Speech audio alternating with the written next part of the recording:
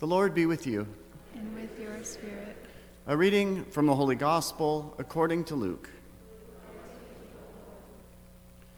On a Sabbath, Jesus went to dine at the home of one of the leading Pharisees, and the people there were observing him carefully.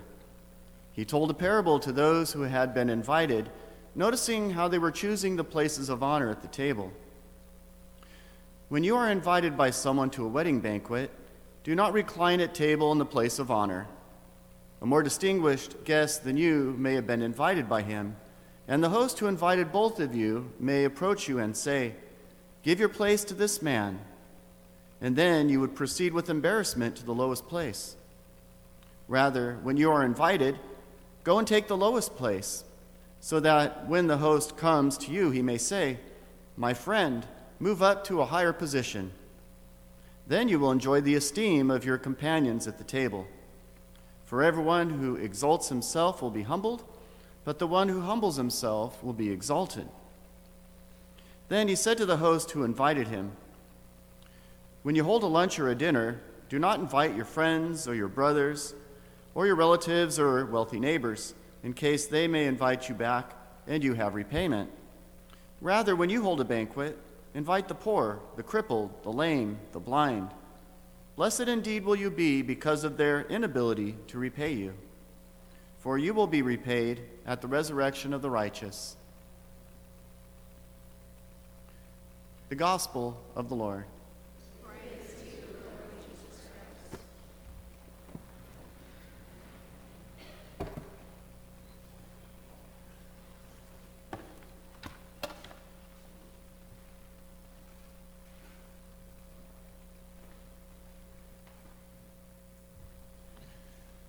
So when I was in college in Southern Oregon, I had a professor, but he was only a professor for a year, and he was a business professor. And I took this class by him, and I noticed that he bragged a lot. And so he would say all these things like, I was on the board of Microsoft, and I was on the board of Intel, and I was on the board of GM, and he would speak like he had this great authority about himself. And anyway, we kind of noticed, me and my friends, that he tended to talk about himself a lot. Well, one time, there was another professor that noticed that some of the things that this particular professor was saying, that it wasn't exactly accurate. And so he decided he would ask him some follow-up questions. And when he did, this professor kind of went off on the other one, saying, "What do you know? You weren't on the board of Microsoft. You weren't on the board of Intel. What do you know? I was in this great position over at GM." And anyway, so the other professor just kind of backed out of the whole conversation and basically said, "Never mind." So anyway, that was only 1 year. He was only a professor for a year. But the next year, when I was working on my thesis, I just happened to be in the office of the head of marketing.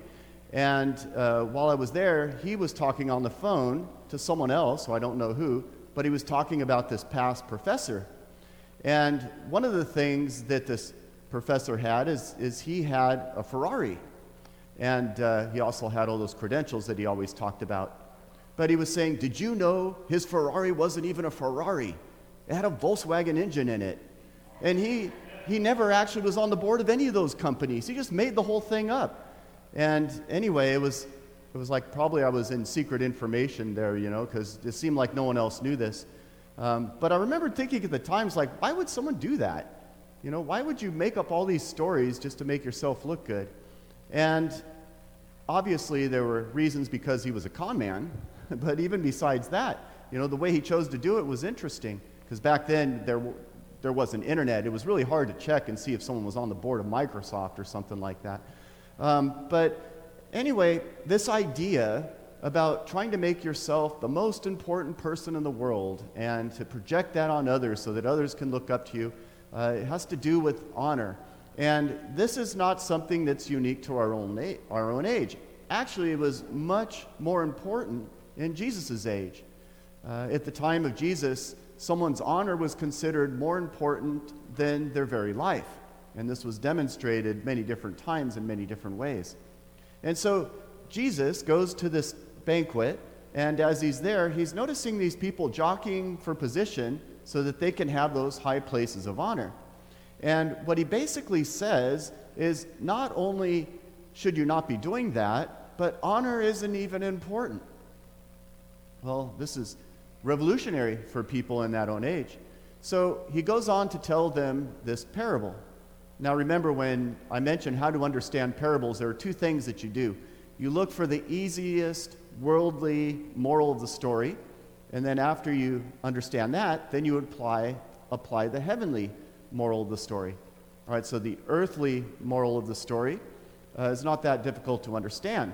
If you go into a banquet and you're trying to jockey for the position so that you get the highest place of honor at the table, then you might be shamed because someone more important than you might show up, and then you're going to have to go to the bottom part of the table. And anyway, that's going to be shaming for you. So you're better off being humble and taking the lower place, because then you're only going to be lifted up and brought to a higher position. And so there's a bit of a social teaching that Jesus is doing here. All right, fair enough. But then there's the heavenly moral of the story. Well, okay, so what banquet are we talking about? We're talking about God's heavenly banquet. And when we show up to God's heavenly banquet, we want to make sure that we are showing up in a humble position so that God can lift us up. Now, let me give you an example of this. When you show up for Mass, for example, the attitude you're not supposed to have is, God, you're so lucky I'm here.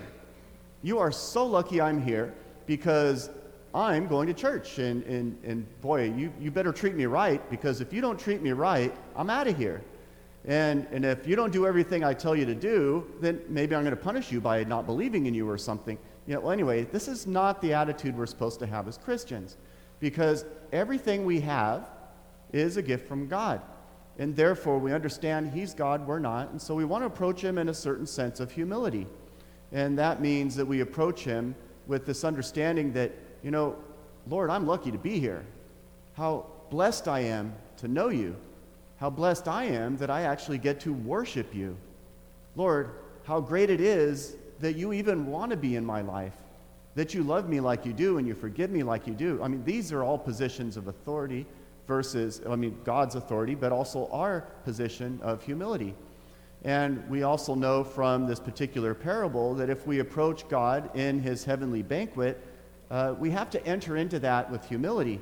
But then if we do, God lifts us up.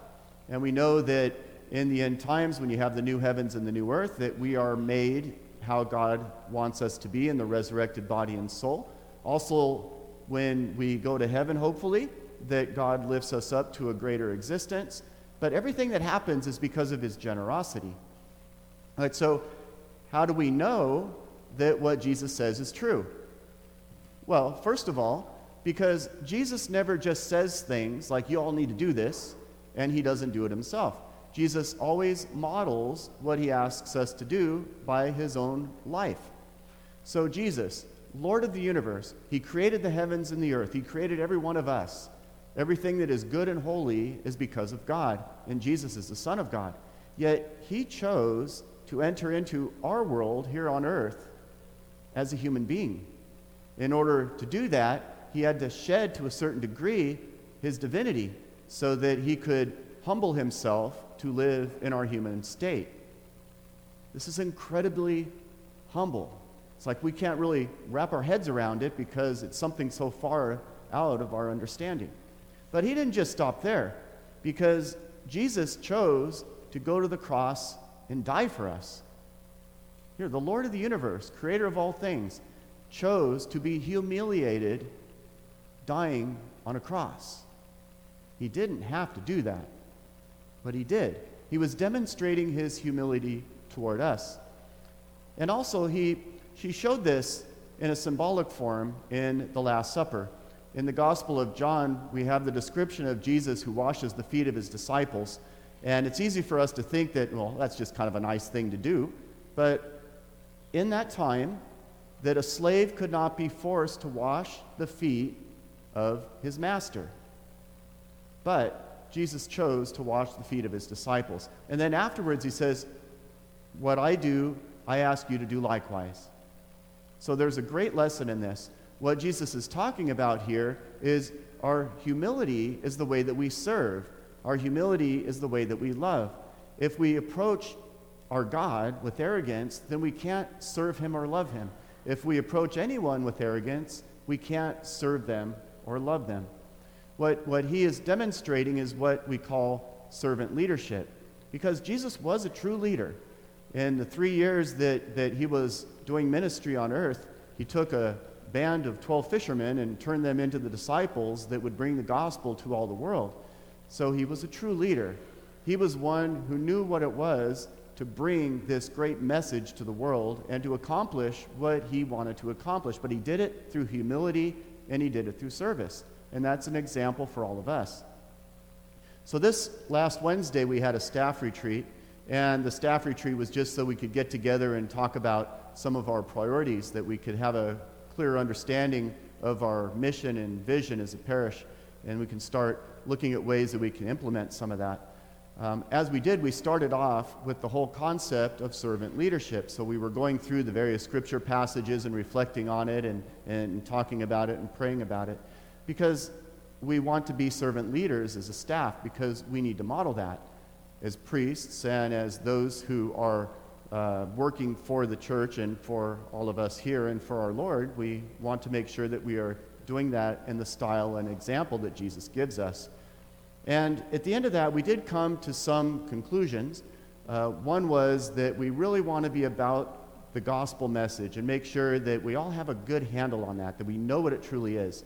There are so many distractions in this life that it can be easy to miss the most obvious and the most basic. So we can't assume that everyone has a handle on what the gospel is. So that's part of our role as staff and as priests, is to make sure that we have good teaching and that people understand what the gospel is, that they know who Jesus is, why his death and resurrection mattered, and what his teachings really say. The other thing that we wanted to do is we wanted to bring a sense of unity to the parish when it comes to our overall mission. And we have many aspects to this parish. We have many cultures, we have many languages, we have a school, we have a church, and it's easy for us to think that each one of these things just operate independently. But the Lord wants us to be unified in his mission, in his vision, in his ways, in his gospel. And so that implies that we don't get rid of those things. We don't say that, well, there's no such thing as different languages and cultures and schools and churches. But we do want to make sure that we at least have the understanding that we're all working together. We're all part of the one family of God. We're brothers and sisters in Christ, and therefore it's part of our mission at St. Cecilia. And so that was another thing that we were talking about. And then we were also looking at various ways that we can put this into practice. But we do want to be people that serve and take the example that we see in our Lord and start making those adjustments. It's something that's going to be happening over time. It's not something that you can just flip a switch and it's there. But I mention that because sometimes in transition it can be difficult. But all of us, I think, can be striving toward these ends as well. That we want to approach our faith in a certain sense of humility, and we want to make sure that everything we do is all about the Lord and his gospel, that we're really following where he wants us to go. All right, the last thing is, you may notice we got a window over here that's covered with wood, and we have a few over on this other side. On Thursday night, we had more vandalism done to the church. Someone broke a statue, they threw rocks and parts of the statue through the windows, and we do have some of this that we recorded, and so we're following the logical steps with police. We've reported it to the Archdiocese and made known to the FBI that there was this vandalism that took place. So we're doing all we need to do on that level. But it was just about a month ago that I was in California, and while I was there, I gave a talk to a group, and one of the questions that was brought up is like, what do we do when people desecrate the church? And I remember at the time, because he goes, I get angry when this happens.